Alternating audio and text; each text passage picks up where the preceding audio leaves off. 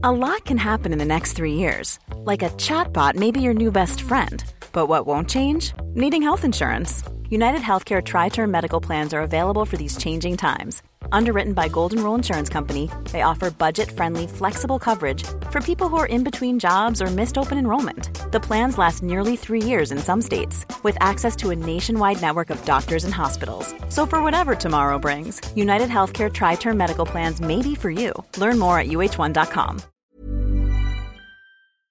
The Premier League All Access podcast is proud to be brought to you by Ladbrokes. Stay ahead of all the big games in the best league in the world, the Premier League. With the latest odds, form guides, expert opinions and more, the fans are the players at Ladbrokes. Are you in? Let's go. Play at ladbrokes.com, 18 plus, begambleaware.org. T's and C's apply. This is a Game Day podcast from TalkSport. The Record Book.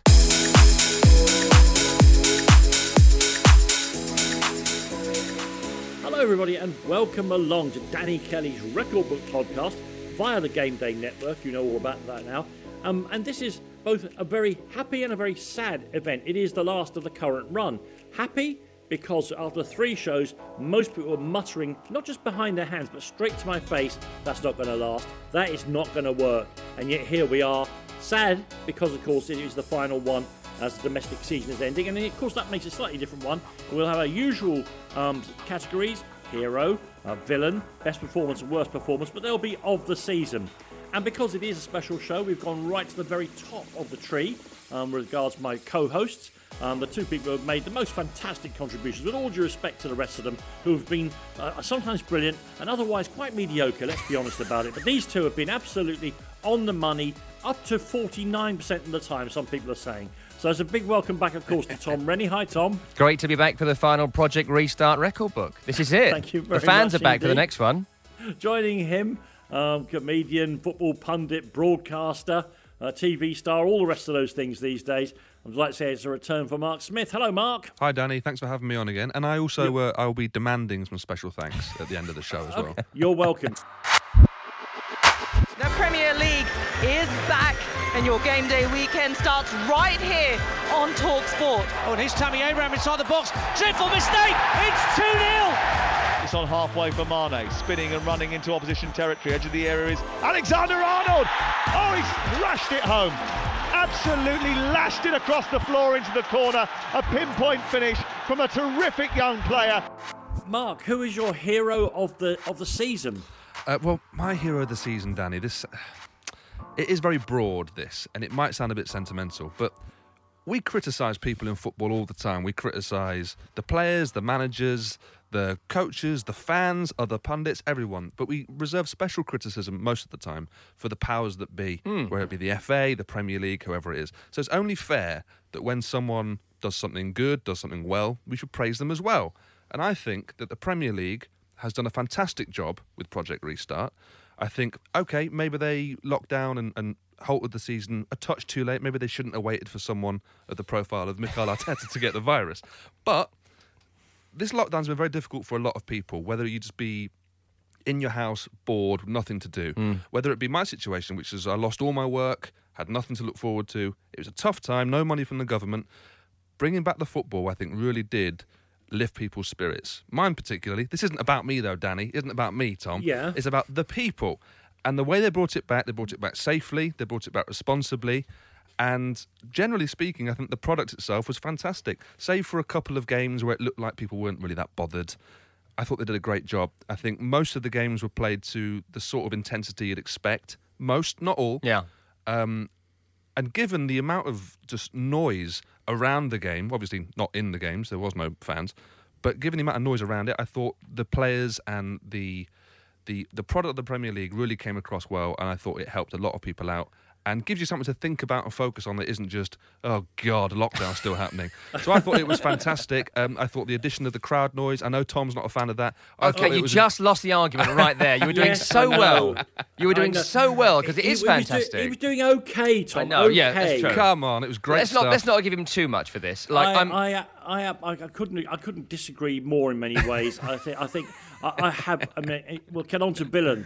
of the season when I talk about it. I just have not enjoyed. I've enjoyed the efforts of my colleagues on radio, not so much on television, to make something for me. And I totally get it, Mark, that you needed something to raise your spirits. The one people who did come out of this, in their mind, fantastically well, of course, are the players in the Premier League, because in every other country, the players had to take either a deferral or an actual pay cut. Think of that. Yeah. Actual pay cut. You took a 100% pay cut. In every other country, they found a way to do that. In this country, they found a way to get out of that. Thus, leaving, they meant they had to come back. The football clubs in the Premier League had to come back because they had to pay the players. The only way to do that is to get the TV contract back on track. I understand that the reasons for it coming back as quickly as it did weren't necessarily wholesome, family-friendly reasons. It was, something much more... Sweet cash. Hard, sweet Everyone was going candy. bankrupt unless we could get Burnley Brighton back on. But I'm simply saying that from a personal point of view, and one that I think is echoed with millions of people across the country, they brought it back at the right time, and I think they did a good job of it. You're free, as is your want to disagree. You are right. It was great they got the games back on, and I think a lot of us were worried about what we were going to do and whether it could come back. And there's a point, when you get to October, November maybe this year, if there was no football, I think we'd all been worried about redundancy because we've not done anything for half a year. So that was an actual concern. So the fact they got these games back on and they all realised without the games being on TV, we're all buggered. There's a reason Aubameyang has 7 Lamborghinis. It's not because, they get fans inside the stadium. It's because people watch it in Azerbaijan. That's the reason. You could play it behind closed doors all the time. Could I just ask as well, sorry to jump in, could I just ask as well, and we'll end this bit of the section here, because in no way can you know the answer. And on the back of the no pay cuts, no deferrals, the Premier League players set up their National Health Service Support Fund, whatever it was called. Players Unite, I want to say. That was right. How much has it raised? Millions Really? of pounds. Yeah, loads of money. £800. It was a percentage of their wages that went into a communal fund, which was then distributed. Millions has been raised, Dane. They did a great job. Well, if that is right, and I've no reason to believe that it is, then congratulations to them all. Yeah. Why don't we move on to your hero of the season then, Tom? Yeah, that was Mark's. It's not going to win, so we're not going to remember who did it. But I have a feeling it might win. And you said crowd noise as well, which already means you've lost this because that was atrocious, truly awful. It definitely is going to be ahead of mine, I suspect. But maybe Tom can bring some sense to this section of the show. Well, I was thinking about what I was going to do for Hero of the Season on my way in this morning, and I read an article in a newspaper which was about why Jude Bellingham has gone to Birmingham, left Birmingham, gone to Borussia Dortmund, and it was that old cliche, and it was in a quite reputable paper, so I expected better. You just don't get the opportunity as a young British player to play at the very top level. And that's why Bellingham has gone to Dortmund from Birmingham. I'm thinking about it, and I thought, actually, that may have been true 10 years ago, potentially, because, we were bringing in nonsense players from Alaves and the second goalkeeper from Mainz to be the number 2 at Sunderland and this kind of stuff. Maybe it's a positive of Brexit. Who knows? There was always going to be a positive at some point, In Flanders Fields, the poppies grew. We can't now bring in the second goalkeeper from Alaves, who, by the way, was Roberto. We'll get to that. But what has happened this year in the Premier League is that I was going through the teams, and so many of them not only have given young talent a bit of a chance, 5 minutes for Danny Williamson at the end of a 4-0 win against Newcastle, that kind of nonsense. I'm going through the teams, and all their star players, or amongst the grouping of star players, is a young British or club-reared talent. And you start with Trent Alexander-Arnold, who for me was the player of the year at Liverpool. I think he was so crucial in that role, reinventing what right back is, setting up a load of goals, brilliant defensively, brilliant offensively. And I know I've mentioned this show before. I love it when a player plays for a team who's got the right accent. I love that Mark Noble sounds like me, and I love that Trent Alexander-Arnold's a Scouser, and I know they love it as well. It's not to say you can't love an Italian, Di Canio. I love the guy. He wasn't born anywhere near the Bow Bells, but, it's something special. You've got Marcus Rashford, obviously, at Manchester United, plus a few other players we could list in that group. Brandon Williams and a few others. Phil Foden has had some great moments at Manchester City. Chelsea, Mason Mount, Tammy Abraham. Tottenham, Harry Winks, Japhet Tanganga. Southampton, James Ward-Prowse. Everton, Jared Branthwaite, Anthony Gordon.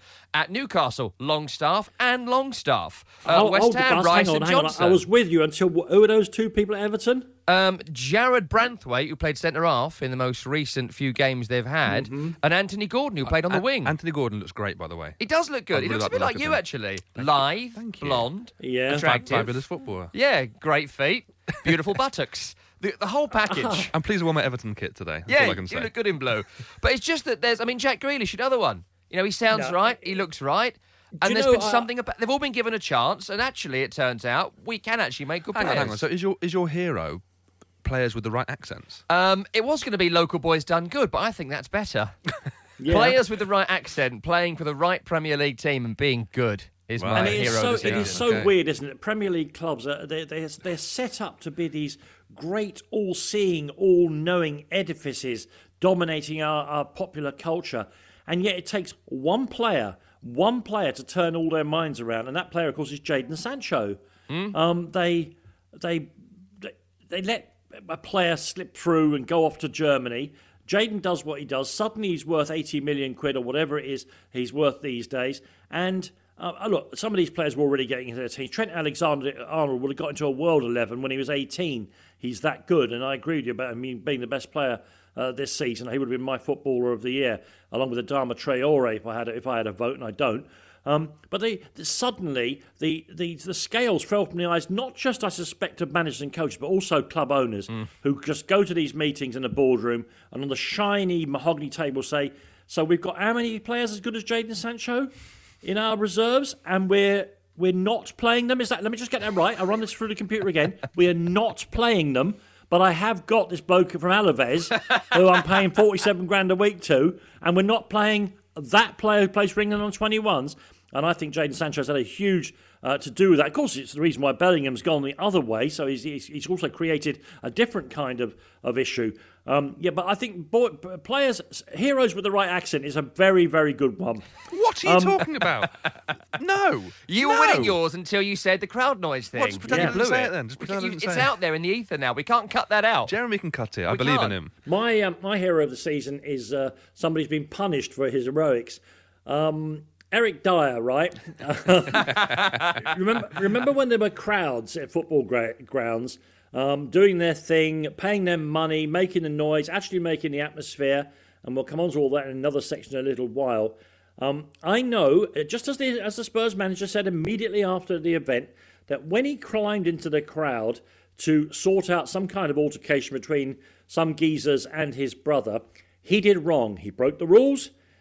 He didn't do things that were acceptable for footballers, and yet every single one of us knows that as a human being, if you were to see your loved ones under any kind of threat, even if you were wearing the most useless footwear in the world for going up a concrete set of stairs, i.e. modern football boots, you would try and do something about it.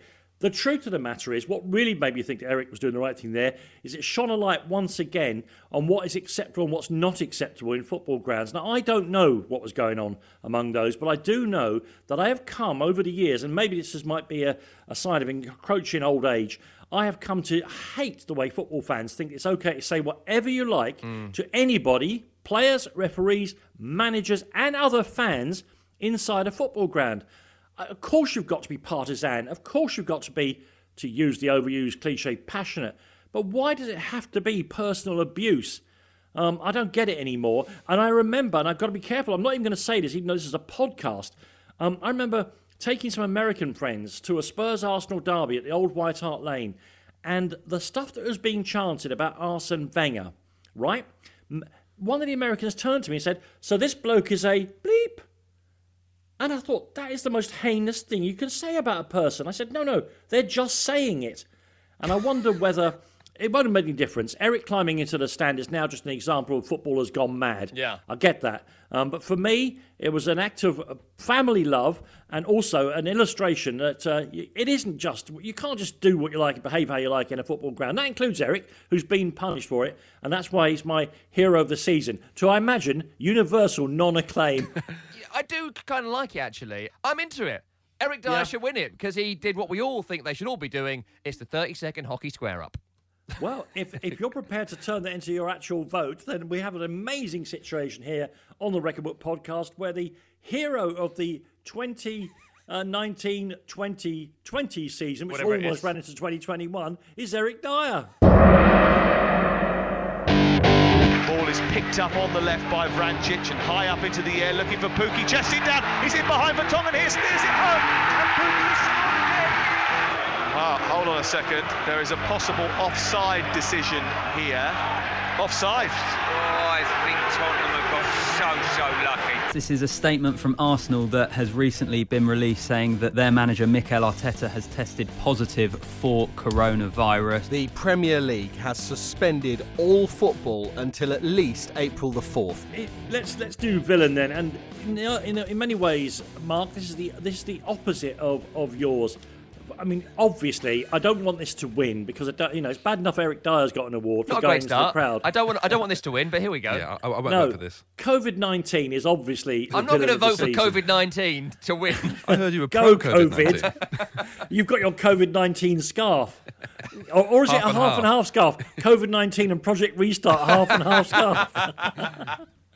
Look, for me, the pandemic, of course, has been the thing that's ruined all of our years, and of course, we have endless sympathy with those who've either had the disease, are still suffering from it, because it now turns out it has long-term implications as well, and of course, those families who've actually lost loved ones from it.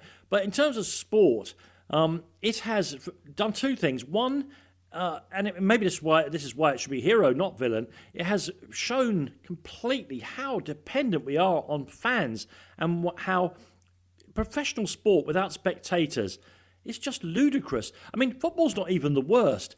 Obviously, combat sports. I mean, I've watched UFC and I've watched boxing without crowds, and it just looks like blokes fighting outside a pub in the car park. The most ludicrous one, of course, and I've got it on the TV here in front of me. We're recording this on a Sunday afternoon. It's the Eddie Hearn It's getting ready for the Grand Prix, in which hugely expensive, monstrously powered motor vehicles roar around a roughly oval circuit. To what purpose? There's nobody there even to watch it, and even the ones who are watching it are normally only saying "new, new, new, new." There's no purpose to it.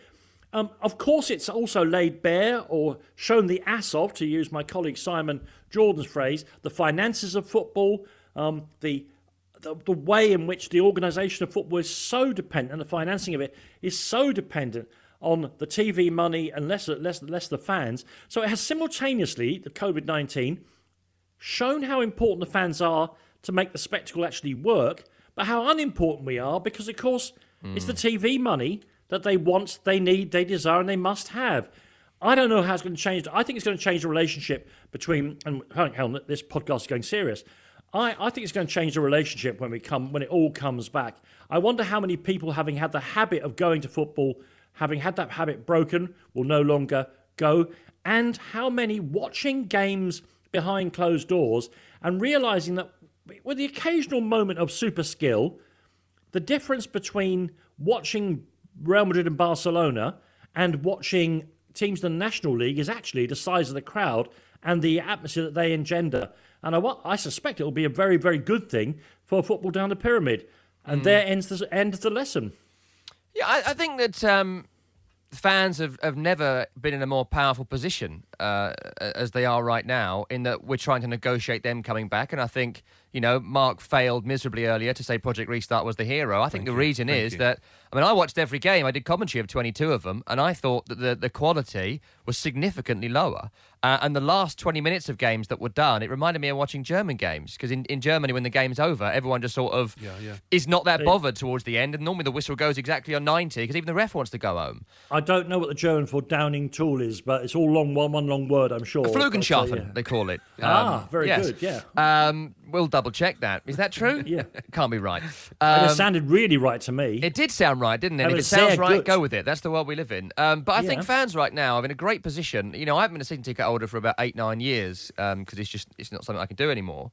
But I remember at the end of my run as a season ticket holder thinking, am I getting value for money here? You get herded in, you get sort of searched as you go in, and then you stand up and shout and people behind you tell you to sit down. It's £8 for a pint, it's £9 for a burger, it's £4 for a tub of popcorn. When you eat your popcorn, the other fans have a go at you for eating popcorn because that's not what people do at football. And you think to yourself, what am I doing here? And you go to away games and, like, you know, you get herded around like you're some kind of terrorist when really you're just a person who spent £90 to come and watch Tottenham away.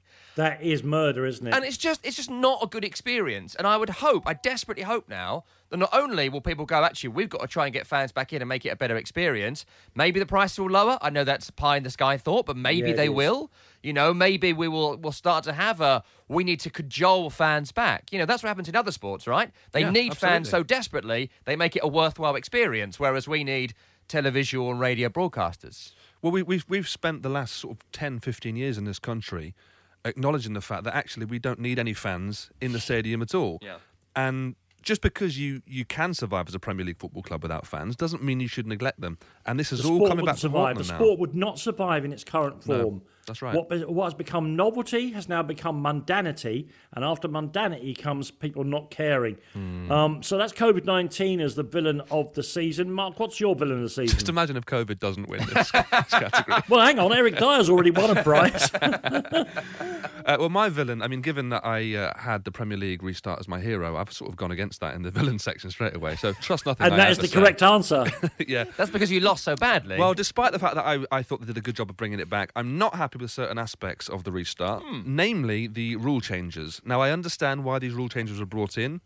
You know, the word that we've heard 1,000 times a day since the start of lockdown is unprecedented, and that's why the rule changes came in. So it was the drinks break in the half of each half, essentially making the game into an American sport with quarters, and the 5 subs. Now, the drinks break, okay, I understand that. You know, in theory, we're playing in July and August, and it's hot, in theory.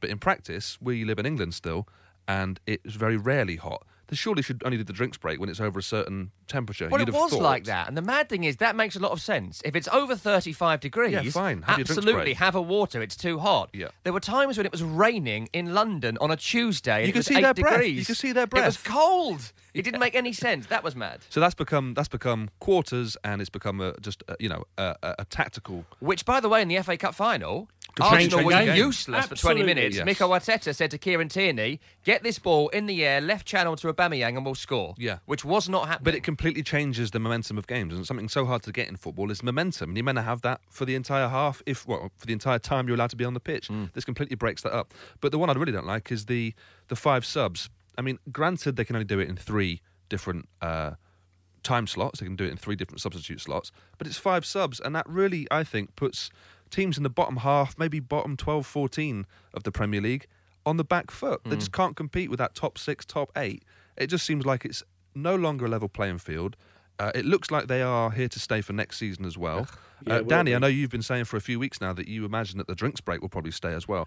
I just think it's just changing football as we know it, and for no real reason other than, are they assuming that there won't be as many fans and therefore they need more time to advertise? My guess is that they've worked out that now that they've become a tactical thing as well, you don't want to see people just slobbering water down themselves, or Frank Lampard, pounding his own fist into his other hand. I've got to be careful what I said there.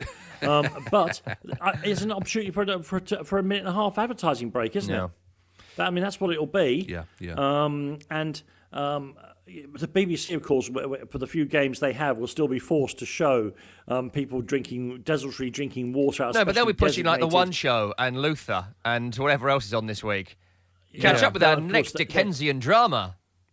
Makes me laugh as well, the BBC. The amount of advertising they do. They say there's no adverts on the BBC. Yes, there are. There's endless adverts for their BBC, own products. Yeah. All right, Mark. I think those rule changes are controversial to say the least. They're worse than the virus, Danny. It's as simple as that. Tom, your villain of the season is also again stuff that's come nothing to do with the virus in this case. No. The dreaded VAR, etc. Yeah, I mean, if we'd have recorded this programme in March, March... was that this year? Yes, that was this season, weirdly. Wow. Okay. This would have been the villain. Like, this would have won this if we'd have recorded this pre-COVID. It isn't going to win now because, obviously, COVID happened. But it is worth mentioning that VAR did ruin the season, and it made so much of this season, to me, feel illegitimate. And some of the reasons are because VAR was done so badly and the people involved were incompetent, all that sort of stuff, and the not going to the monitor, blah, blah, blah. But that isn't what I want to pick out. What I want to pick out is this handball rule, right? And I've been going through this in the last few days, and some of the things that happened this season had a massive impact on everyone involved. Now, there was the one where there was a game between Burnley and Bournemouth, and Bournemouth took the lead in that game, scored a great breakaway goal. Then suddenly we stopped the game because there'd been a handball which actually came off the shoulder about 60 seconds to 90 seconds before the goal was scored. They went back for a Burnley penalty, which was scored. It became, I think, 2-0 instead of 1-1. Changed everything about the game. It hit him on the shoulder. We could go to Declan Rice, the ball hitting him on the hand, and then they ran up the field, West Ham, and scored a late equaliser against Sheffield United. West Ham wouldn't have been in relegation bother if they'd got another point at that game, which may well have then saved Watford, because they'd have played a West Ham team with nothing to play for, as opposed to one that needs to win this. Are you working up to relegating Spurs here? You are, aren't you? They're all safe now, and Spurs will go down. You look at Tottenham Hotspur, the one where it hit Lucas Moura on the back. Oh, my God. It hit him on the back of the arm, on the floor, not looking, and that may well have cost Tottenham a Champions League place, because they lost all impetus for their momentum, season. Right? Over and over again we see this, and they're going to change it for next year, right? There's going to be a slight change to this rule where you're now not going to be impeded for a handball in the build-up. They've slightly tweaked the language now, and so they've recognised how useless this rule is. And so it's not going to be, it hits the hand at any point in the build-up, there's going to be a free kick. It's got to be directly leading to the goal. But even that could be open to interpretation. What directly is leading to it? The whole thing is such a mess, and it isn't just the handball rule in general. It's the fact that I feel like all season long, every game, they've been looking for ways to disallow goals. And that's the antithesis of what this is. You know, I always bring you West Ham examples, but they're the ones that spring to mind. You know, the one where Thomas Souček scores that goal against Chelsea and they watch for 6 or 7 minutes. Was Antonio in Kepa's eye line? If you can't decide that instantly, absolutely, then he's not. You go with the referee's decision on the field. Everything about it is wrong, and for me, VAR has relegated Bournemouth. Hello, ghost goal at Villa Park, plus the one I mentioned earlier. I was going to say, I mean, you make a perfectly good point there. In all the controversies about handball, the only time we could definitely say that player has got the ball in both hands was when Orjan Nyland was 1.5 feet over the line with it in the Aston Villa Sheffield United game. Behind the post, leaning into the post. He's in the net. He's in the net. He was in an adjacent postal district. It was just ludicrous. And his shoulders are dropped because he knows. Everyone knows. His body language is, I've just conceded a goal. That was bad. And just the whole season long. Tyrone Mings' face because he hadn't made more of an effort to get the ball out of the very back of the net. Yeah. It's absolutely telling. I mean, look. And there's so much of this. Like, I could do the whole show on the amount of times they looked for ways to disallow goals. The toe in the offside game between Tottenham and Sheffield United. You know, the hours we watched that one. The whole thing, the whole ethos of that needs to change. And that should be the villain. But of course, we're recording in August and not in March. Yeah. Well, I'll tell you what I'll do. I will stand down from the vote here just now. I personally think that the trying to disallow goals, I would vote for that. That'll leave you two to make your own minds up then. Because of the spirit of the game, the COVID has happened to the whole of society. And so its ongoing disaster in football itself is matched by what's going on to ordinary people in other walks of life. The business with trying to disallow goals is an entirely self-inflicted wound on football. So I'd forgive you two if we dismiss the COVID. I'm going for looking to disallow goals. Yeah, and I agree, actually. But there you have it.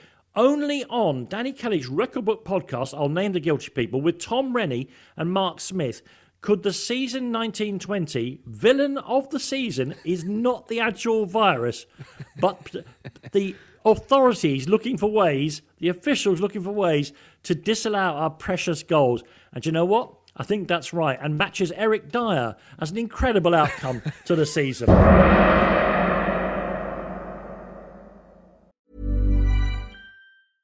A lot can happen in the next 3 years. Like a chatbot may be your new best friend. But what won't change? Needing health insurance. United Healthcare Tri-Term Medical Plans are available for these changing times.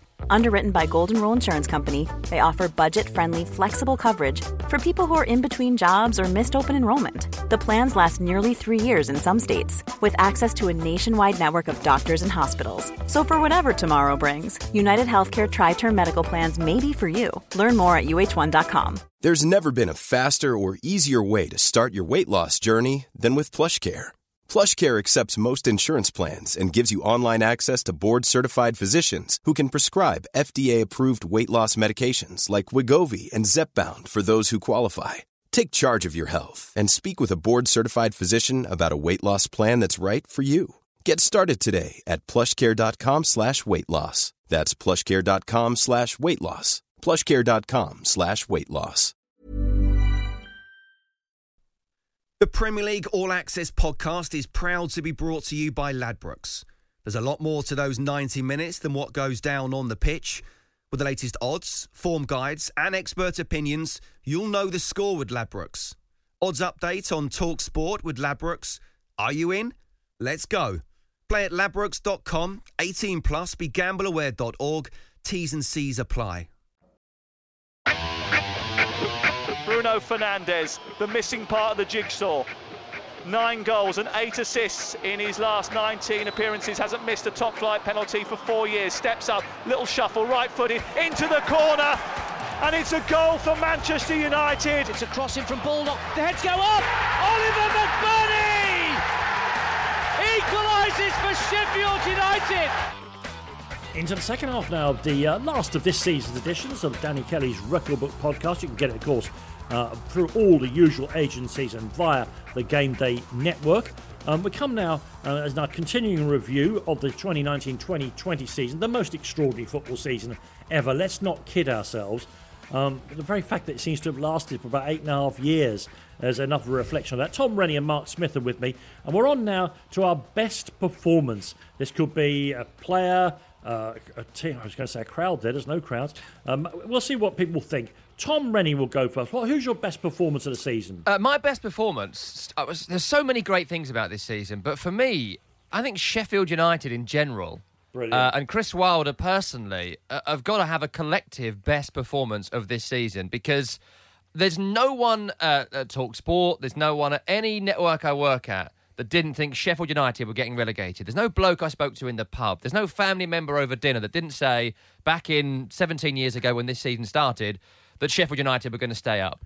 Your new baby even said it. Yeah, Penny knew. She First knew. word. Day one, she came out and said, "Are the blades down yet?" It was weird, the first thing she said. That's one of the highlights of the season, your baby. Congratulations again to you and her. You haven't got to live with her. But listen, Chris Wilder, right? I'm just running through his career as a manager. So it's Alfreton Town, Halifax Town, Oxford United, Northampton Town. Then he takes over from Nigel Adkins at Sheffield United in 2016.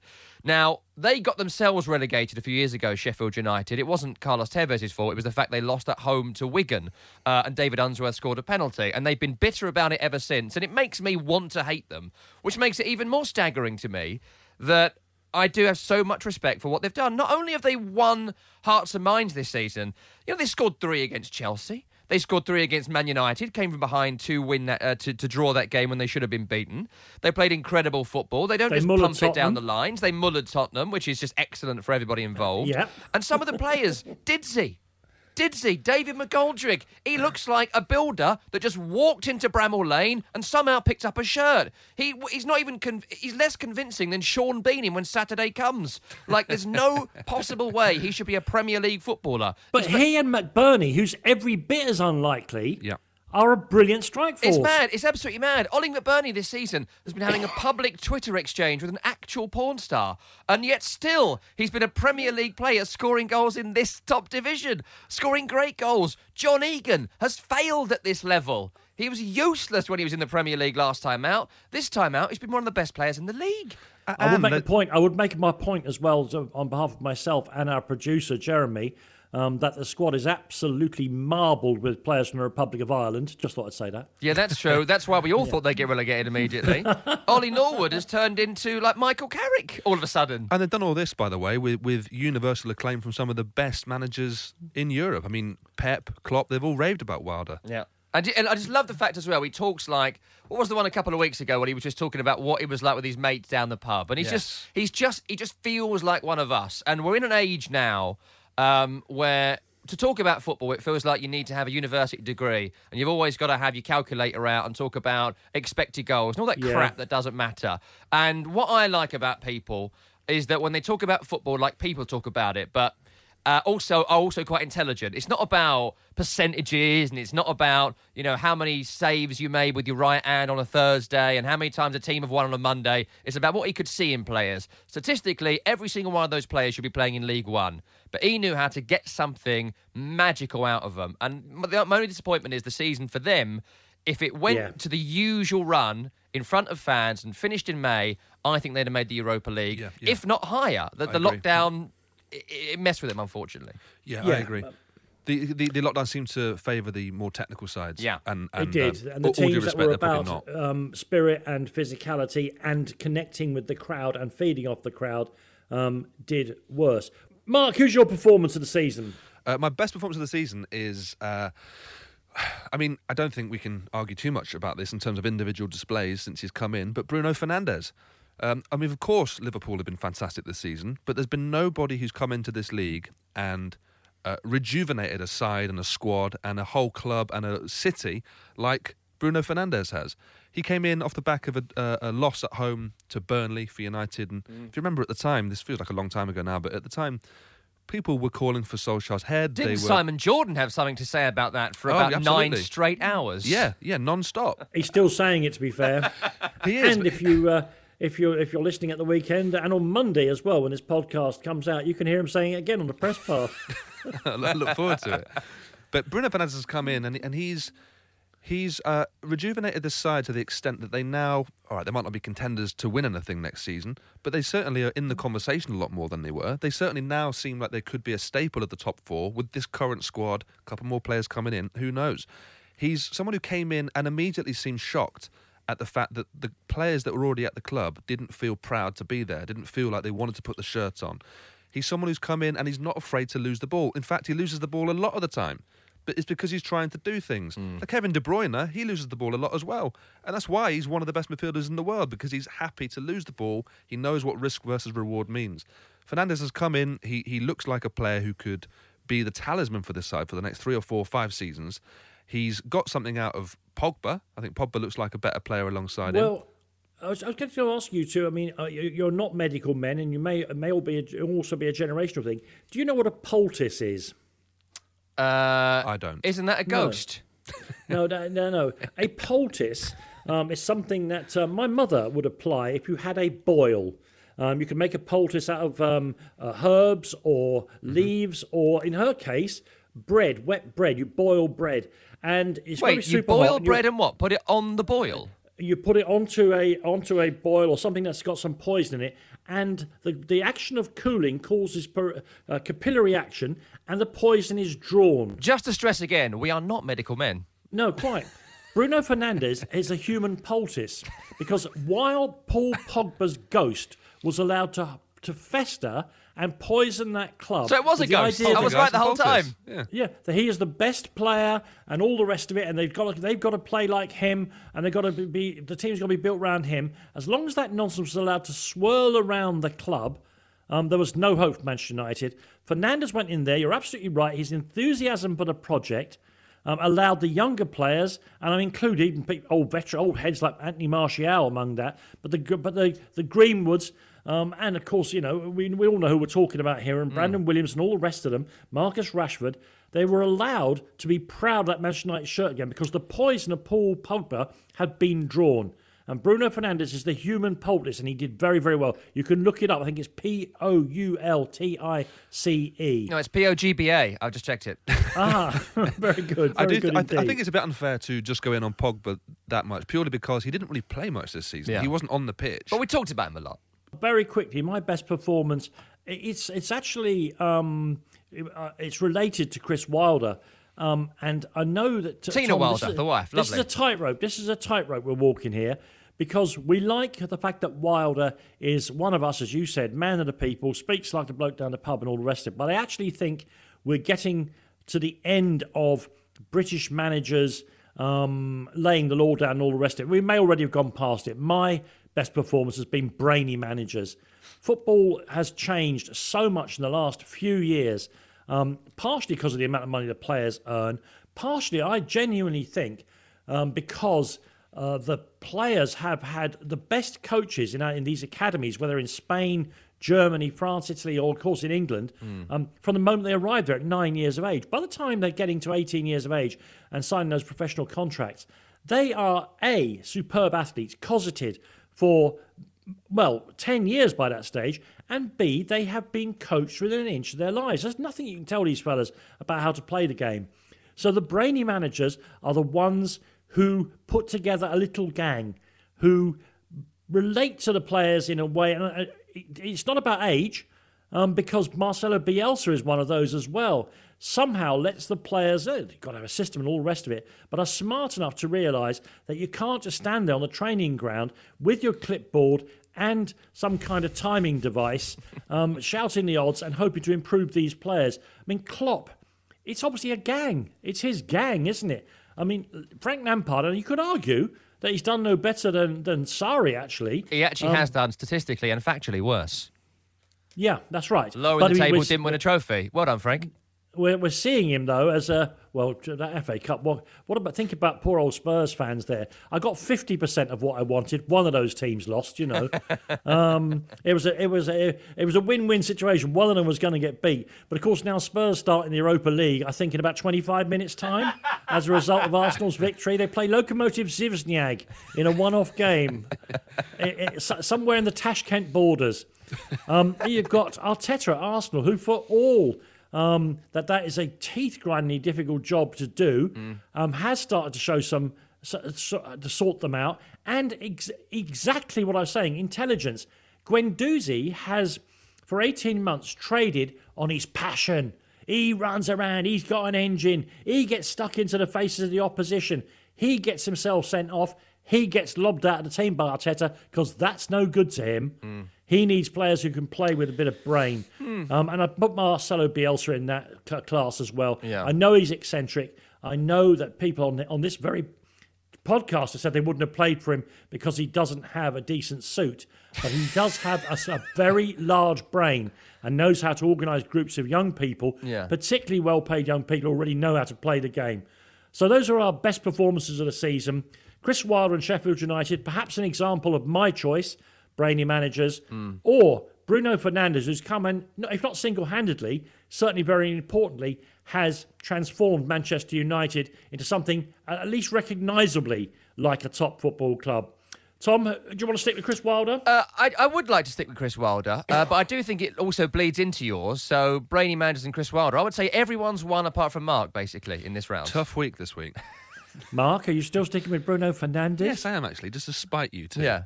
All right. Okay. Well I'm going to because it's the last one of this season, and because I have the big microphone, I'm giving that jointly to me and Tom for recognising that there are smart managers out there finding ways to do that. One of the, I mean, let's be fair, it's an incredibly difficult job. As I think the look on Eddie Howe's face over the past 2 weeks may have demonstrated.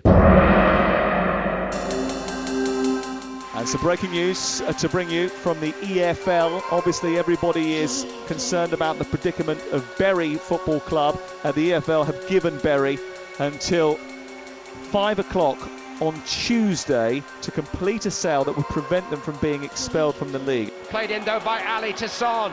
More danger. Son strikes it and Tottenham lead. Smashed a left-footed shot right through the goalkeeper Roberto. Hit with power. But I think the goalkeeper will have some questions to answer. The worst performance of the season. I'm really looking forward to your two because I love them right now and I have advanced knowledge of them. And I don't want my broad brush that I'm pulling out here to overtake things like the COVID did. But of course, thanks to your smarts, you two, COVID-19 didn't win the villain of the season. My worst performance, and it is really a broad brush, is football administrators. I mean, they have their hands on the levers of power of the most important, widely watched, financially successful, culturally critical game that the world has ever seen. And what are they? a group of numpties. Not all, but vast majority. I'm going to give you 3 examples, then I'll stop. You've got the English Football League. Under new management, Rick Parry, a bloke I'm told is a tremendously talented administrator.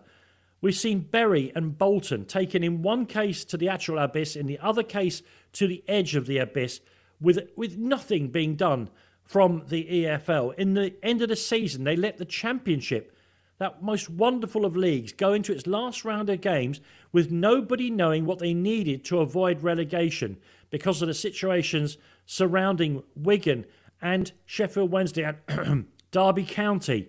That's the EFL. Then you've got UEFA. Manchester City, you will have your views about whether or not they broke the rules.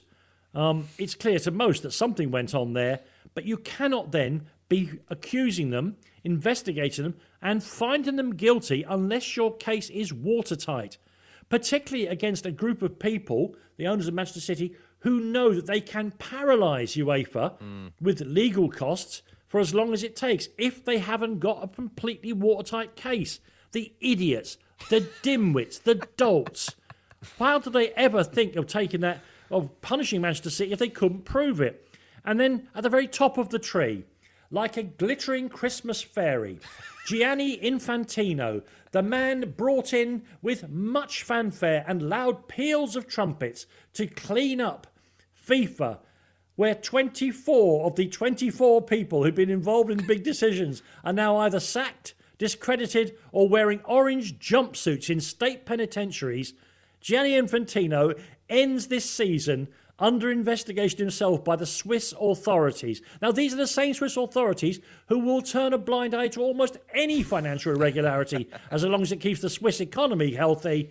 And they've had to say, Gianni, you see that collar you're wearing? We need a feel of that. Unbelievable. Unbelievable. The English Football League, UEFA, FIFA, same as it ever was. I'll shut up now. Dude, that was so good and so convincing. I almost don't want to do much. No, I was just thinking that. I was looking at my choice thinking, what am I doing? Yeah, I've got something really small and personal, and you've gone for a selection of conglomerated villains. You've taken them down in one fell swoop. Oh, man. Who is your worst performer of the year, Tom? My worst performance of the season, I honestly never thought I'd see a performance as bad as this from an individual over a period of games. Roberto, right? Now, I know I bring him up a lot, but I'm still flabbergasted that this person has a professional career as a footballer. Now, bit of reference to Roberto. West Ham, when he came in, were actually in the top 4. They had a brilliant start to this season. They beat Manchester United. Manuel Pellegrini was being talked about as the greatest manager in West Ham history. We're going to win the Champions League. We're going to finally fulfil the promise of London Stadium. And then Fabianski hurt his thigh at Bournemouth, and we thought, oh, well, it's going to be an issue. But don't worry, Pellegrini's a big fan of this goalkeeper, Roberto. He's even been at Atletico Madrid during his career, so he's probably going to do fine. He's probably as good as Oblak. Yes, he's got to be. I mean, he's actually being linked right now, as we speak, with a move to Atletico to be their number 2 again. Oxford. He went to Oxford and he conceded 4 goals. West Ham got knocked out of the League Cup, and we all thought, well, this is quite concerning, isn't it, actually? He doesn't seem that great. In the game against Burnley, a cross came in, a corner. He tried to punch the ball out of his own area, punched it in his own net, literally punched the ball into his own net. That was a belter. Another goal in that game, he tried to pass the ball to Balbuena, passed it straight to Dwight McNeil, and Burnley scored another goal. There was a game against Newcastle United where he conceded 3 goals in the opening half. Most of them were just crosses. And he every time someone crosses the ball in, he looks like someone who's never seen a cross before in his life. It's a brand new adventure. He's never seen it. Like, his entire job is catching crosses. He then went to Alaves after this disaster run. First game for Alaves against Espanyol. A cross came in from the left-hand side, and he jumped past the player who then scored because he couldn't understand how to catch a cross. I mean, I've got so much of this, to such a degree. He was so bad that when David Martin came in, and God bless him, a journeyman League One goalkeeper, he caught a cross, and we all looked at him like he was Manuel Neuer. Like, Roberto is quite literally, and without any doubt in my mind, the worst person ever to have played football professionally. And it's amazing to me that he not only got a contract at West Ham, he cost Manuel Pellegrini his job. He cost West Ham the £15 million it took to get rid of Husillos and Pellegrini, his entire coaching staff. They had to bring in Darren Randolph back from Middlesbrough. They had to cancel the money Middlesbrough still owed West Ham to bring him back. So desperate were they for anyone who could catch. I mean, in many ways, if we are looking for a cure to the pandemic, there's one thing we do know is Roberto can't catch anything. So test his blood. He's immune. He is immune to all things. Do you think he's worse than George Weah's cousin, Ali Dia? I actually think Ali Dia would be a better goalkeeper right now. He only played for 20 minutes, Ali Dia. Tom's point, I think, is that this fella has a CV. He kept playing. Crazy. When Heung-min Son shot the ball directly at him and he jumped out the way in the Tottenham game, which was Mourinho's first game in charge. I've got so many. There was just so many moments in 9 games that I will never forget. He was truly abysmal. But isn't that something to be proud of? Such is the magic of this podcast and the magic of professional football that I don't think, not only he's not the worst performance, I don't think he's been the worst goalkeeper in the Premier League this season. Over to you, Mark. Well, I feel really bad now because Tom has dismantled Roberto there. Look, my pick is Jordan Pickford for loser of the season. I don't think he's anywhere near as bad as Roberto. Of course he's not. No, but he's a big loser in terms of what I think he stands to lose as a result of this season. Expectation is what we're talking about here, isn't it? Absolutely. He's had a tough time since the World Cup. The World Cup, by the way, I thought he was pretty good. Oh, amazing. He wasn't fantastic, but I thought he was pretty good. Penalty saves in the Colombia game. He's a legend. Some great shot stopping. I'm not sure I necessarily trust him on crosses or as an organiser necessarily, but had a good tournament. Since then, and this season in particular, I think his standards have really, really dropped off. And the reason why he's a big loser is that he stands to lose, first of all, his England starting role. Now, things have sort of conspired against him a little bit because obviously with the Euros being cancelled, I don't think Southgate would have dropped him had the Euros been this summer. I think he was unlikely to want to blood a new goalkeeper, whether that be Pope or Henderson. I think he wouldn't have done that this summer. But with an extra year now, I think Pickford's chances of being number one have really, really dropped off a cliff. I hear Roberto's getting a British passport. I hope so. But, I mean, the players I mentioned now, I mean, he's been unlucky this season because Nick Pope has looked like an absolute world beater. Very good. Dean Henderson at Sheffield United, but obviously a Manchester United player, looks like he could be something reasonably special over the next couple of seasons. So the pressure's been on him, really, from the start of the season. And he has buckled under that pressure. The statistics I saw somewhere on that font of all truth, Twitter, against expectation, the two poorest performing goalkeepers in the Premier League this season have been world record fee Kepa at Chelsea and England number one Jordan Pickford. Ironically, from my own point of view, best against expectation has been the Spurs goalkeeper and captain Hugo Lloris, who, of course, as soon as Mourinho got there, reminded us that he's a really, really fantastic goalkeeper when he's not required to dribble the ball around in his 6-yard area, which it tends to induce a kind of nervous paralysis in a man. Yeah, and I feel that same way about Pickford. I mean, he's got that awful combination of being not that great with the ball at his feet, but being very confident in his ability with the ball at his feet. He actually has one of the longest goal kicks in the league. Yeah. He probably gives it a right old wallop, so he'd be great at a team that gives it a wallop. Use it. But he's not going to work for Carlo Ancelotti, no, is he? It's not. And his individual mistakes have been increasing sort of month on month. He is in a team that's finished very, very poorly with Everton, which now it's only a short break this summer before the football comes back, but it gives Southgate more opportunity to look at it and reflect on it. It's not a good way to go into the off-season. I just think it's been really poor from him this season. And on top of all of this, he's also got that very annoying thing of he'll make a terrible mistake and then laugh about it. And I know it's probably a nervous tick. I'm sure it is. It's like people laugh at funerals and things. Of course, it's just that. But the optics on that are terrible. It looks awful. And just a thought there, we've had England have been given an extra year to prepare, and I think with the quality of the young players coming through, it is an extra year to prepare rather than to come off a peak for the next Euros. But Gareth Southgate does have to look at the fact that of his established team, if he's going to play out from the back, he's got a goalkeeper in Jordan Pickford who's not happy doing that, and Harry Maguire is not the best with the ball at his feet either. Good man for battling for the ball and all the rest of it. If England are really going to play out from the back, they're going to have to change the personnel. Listen, those are your worst performances of the season. Roberto said with passion, gusto, and let's be honest, regularly here on the podcast by Tom. He's on it more than I am, Roberto. I really want you two to meet now in some kind of professional moment, like when I had to do My Sporting Life with Sol Campbell. Oh, dear. And let's see how it comes from that. Oh, I've got to tell you this briefly. This season we were in Matt Jarvis for the first time. I did a show a couple of years ago where I ripped Matt Jarvis apart as the worst signing in West Ham's Premier League history, and I met him and I thought, he's a lovely man. I hope he never hears this. Oh, yeah, no. And of course now you can say to him, "Oh, Matt, nice to meet you." Of course, you're no Roberto. he's no longer the worst Roberto signing in has West saved our Ham friendship. History. Yeah, so it's Jordan Pickford, it's Roberto, or it's the administrators who, when the COVID-19 crisis put them to the test, just carried on doing the same old sloppy stuff they've always done. Oh, let's, Mark, you haven't a chance to go first in these judgings. Look, the goalkeepers are both fun to talk about and probably good shouts, but I think you're right with this, Danny. I think they've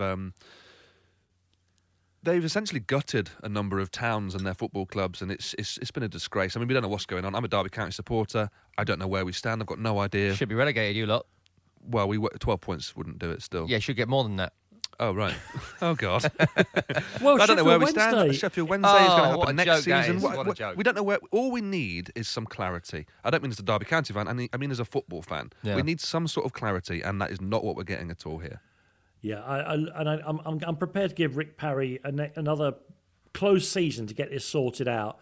But I'm going to vote for it as well. Yeah, the administrators have just not covered themselves in glory. Unlike this podcast, which over 12 months has evolved from being something that was going to be about picture books and me sticking things into an actual tome with Prit, as I believe that glue is called. Yeah, you couldn't be bothered in the end, could you? Is that not happening now? No, he hasn't made it. Well, I'm not. I don't want to do this. He's sitting in his house in Ireland, not even doing the book. Do the book, Danny. Do the book. I want to blame our producer in a second.